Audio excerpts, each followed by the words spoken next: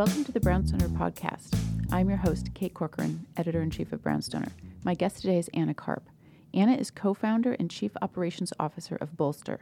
She has worked on more than 100 renovation projects in New York, London, and Mexico City. Bolster is a data-driven design-build company that specializes in gut renovations.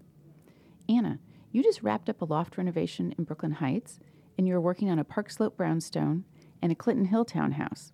Tell us, what are the typical renovations you see people undertaking in Brooklyn, and where does it make the most sense for homeowners to invest their money?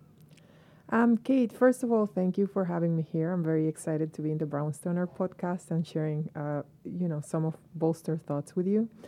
That's correct. We just wrapped up a renovation in Brooklyn Heights. It was actually in the first school ever built in Brooklyn, and it was a very exciting project. I guess in terms of like the typical renovations that we see in Brooklyn, the most common factor is that we see people renovating to stay in the home for a very long time. Brooklynites want to stay put. They really love their neighborhood. And so a lot of the work we do is very forward thinking and considering how people want to live, not just now, but in the next 20 years. So that drives a lot of the decision making in our projects. In terms of the core or the technical side of the work we do, we focus a lot on gut renovations and on really creating the home of people's dreams, but we're also very budget conscious. So we're kind of always striking a balance between the needs of the property, the needs of the families we work with, and the kind of look that we want to achieve with the home. And how much does it cost, both in total and per square foot, to gut renovate a typical Brooklyn property, whether it's a condo, a co-op, a brownstone, or a townhouse? Kate, that's a super interesting question. And I have to say that every single property is different. I tell people that properties are like patients. So every single patient, when they go to see a doctor, has a different condition that has to be diagnosed. Properties are just the same. Specifically in Brooklyn, we do get a lot of variety and types of properties. We have limestones, brownstones, some co-ops that are basically apartments within brownstones. So there's a lot of variation between those, and we kind of done the lot. I would say that if you were to renovate in Brooklyn, and if you were to gut renovate a property, meaning that you're starting carte blanche from zero, you should consider at least $350 per square foot of the area renovated.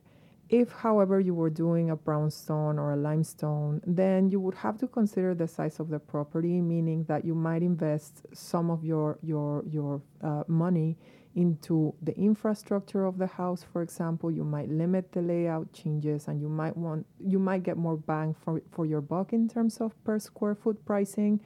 But $350 is a very safe place to start, and that $350 would include all the architectural fees, all the compliance, and the build costs. Now, we all know that in New York and in Brooklyn there's no ceiling, so I would say that that's the floor.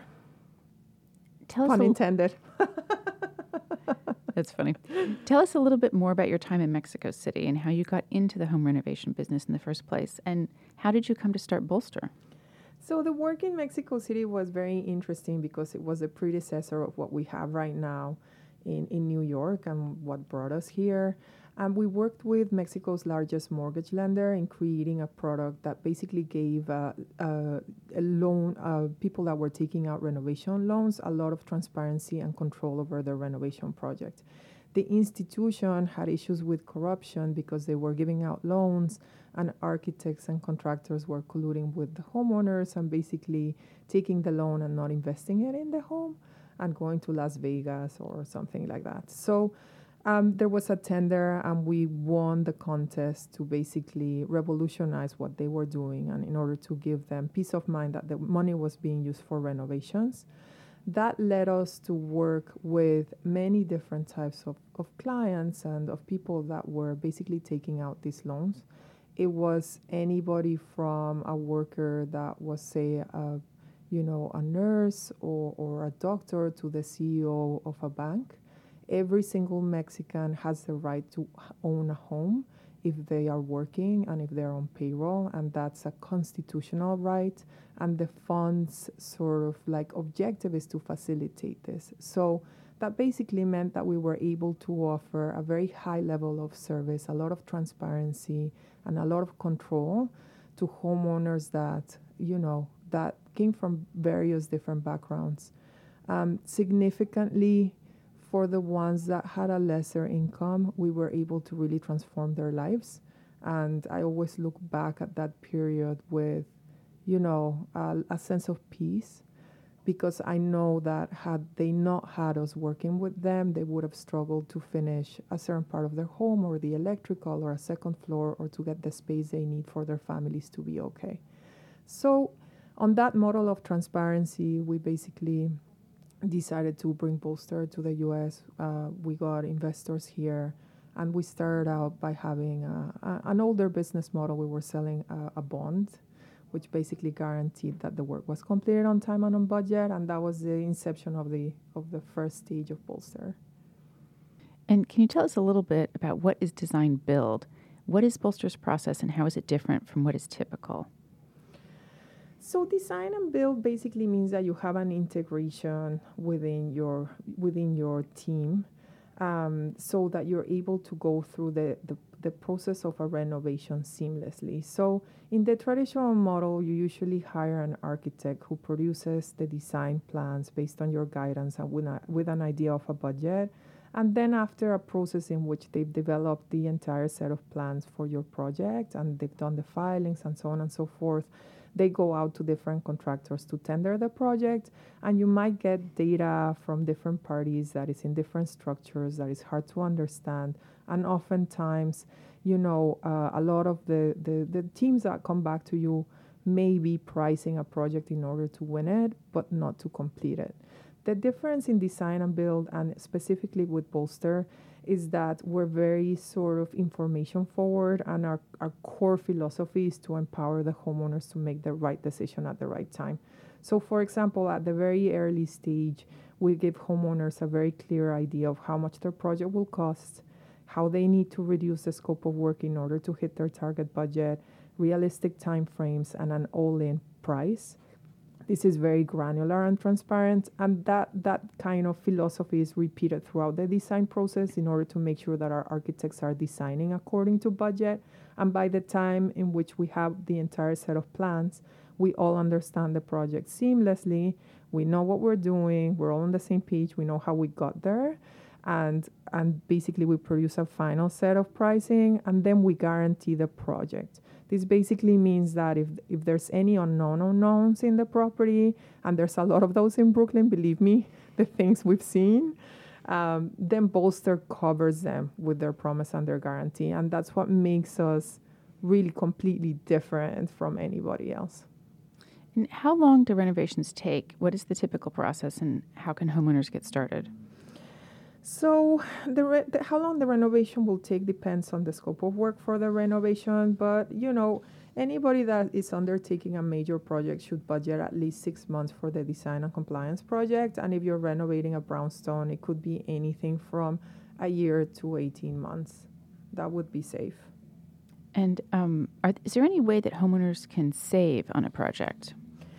Yes, there is. And I think the best way to save is by doing a very early process where you establish a scope of work that is viable, and having targets with the selections that you're making. So I tell people that you could dress one day and wear Prada shoes and Gap jeans. It's exactly the same with a renovation. If you control the scope of work, and if you have very clear shopping budgets for your selections, chances are that you're going to be saving money.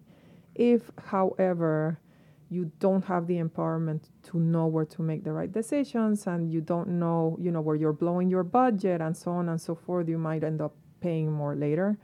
Yeah, there's a saying, someone told me once that they were too poor to buy cheap things. And that's the case within a renovation. You really want to invest in the infrastructure. You really want to invest in having the right expediters, the right architectural team, and the right contracting team, because at the end of the day, you are producing a manufactured product that you're going to use every single day of your life. So the best way to save money is by having a realistic scope of work and a great team from the get-go. And of all the projects you've done in Brooklyn, do you have a personal favorite? Yes, I have a personal favorite. I once worked with a lovely couple, and I think the reason why they were lovely, at least to me, it's because they really loved each other. They were very diligent during pre-construction. We worked every single weekend on their project. They used to send me all their notes on a Monday. They were completely just doing their homework. And they went from not knowing anything about a renovation to completely reading plans and like being very technically proficient. In that case, one of the homeowners inherited the home and really didn't want it, and it was like kind of too much. She had a disability, and she really needed to do the renovation, and the whole situation was overwhelming for her. As we went through design and as they learned about our process and as we collaborated together, they basically grew to really like the team, and the project came out absolutely stunning. I'm still in touch with them. We went for dinner, 2 weeks ago, and they, we became very good friends. They were very, very rational, and that's another thing that really helped the project, because a renovation can be a very emotional process. But I believe the key to a successful project is to also approach it within a structure. And again, that goes back to the points of empowerment and information. Thank you so much, Anna, for being with us. Thank you for having me, Kate. You've been listening to the Brownstoner podcast. Visit us at brownstoner.com.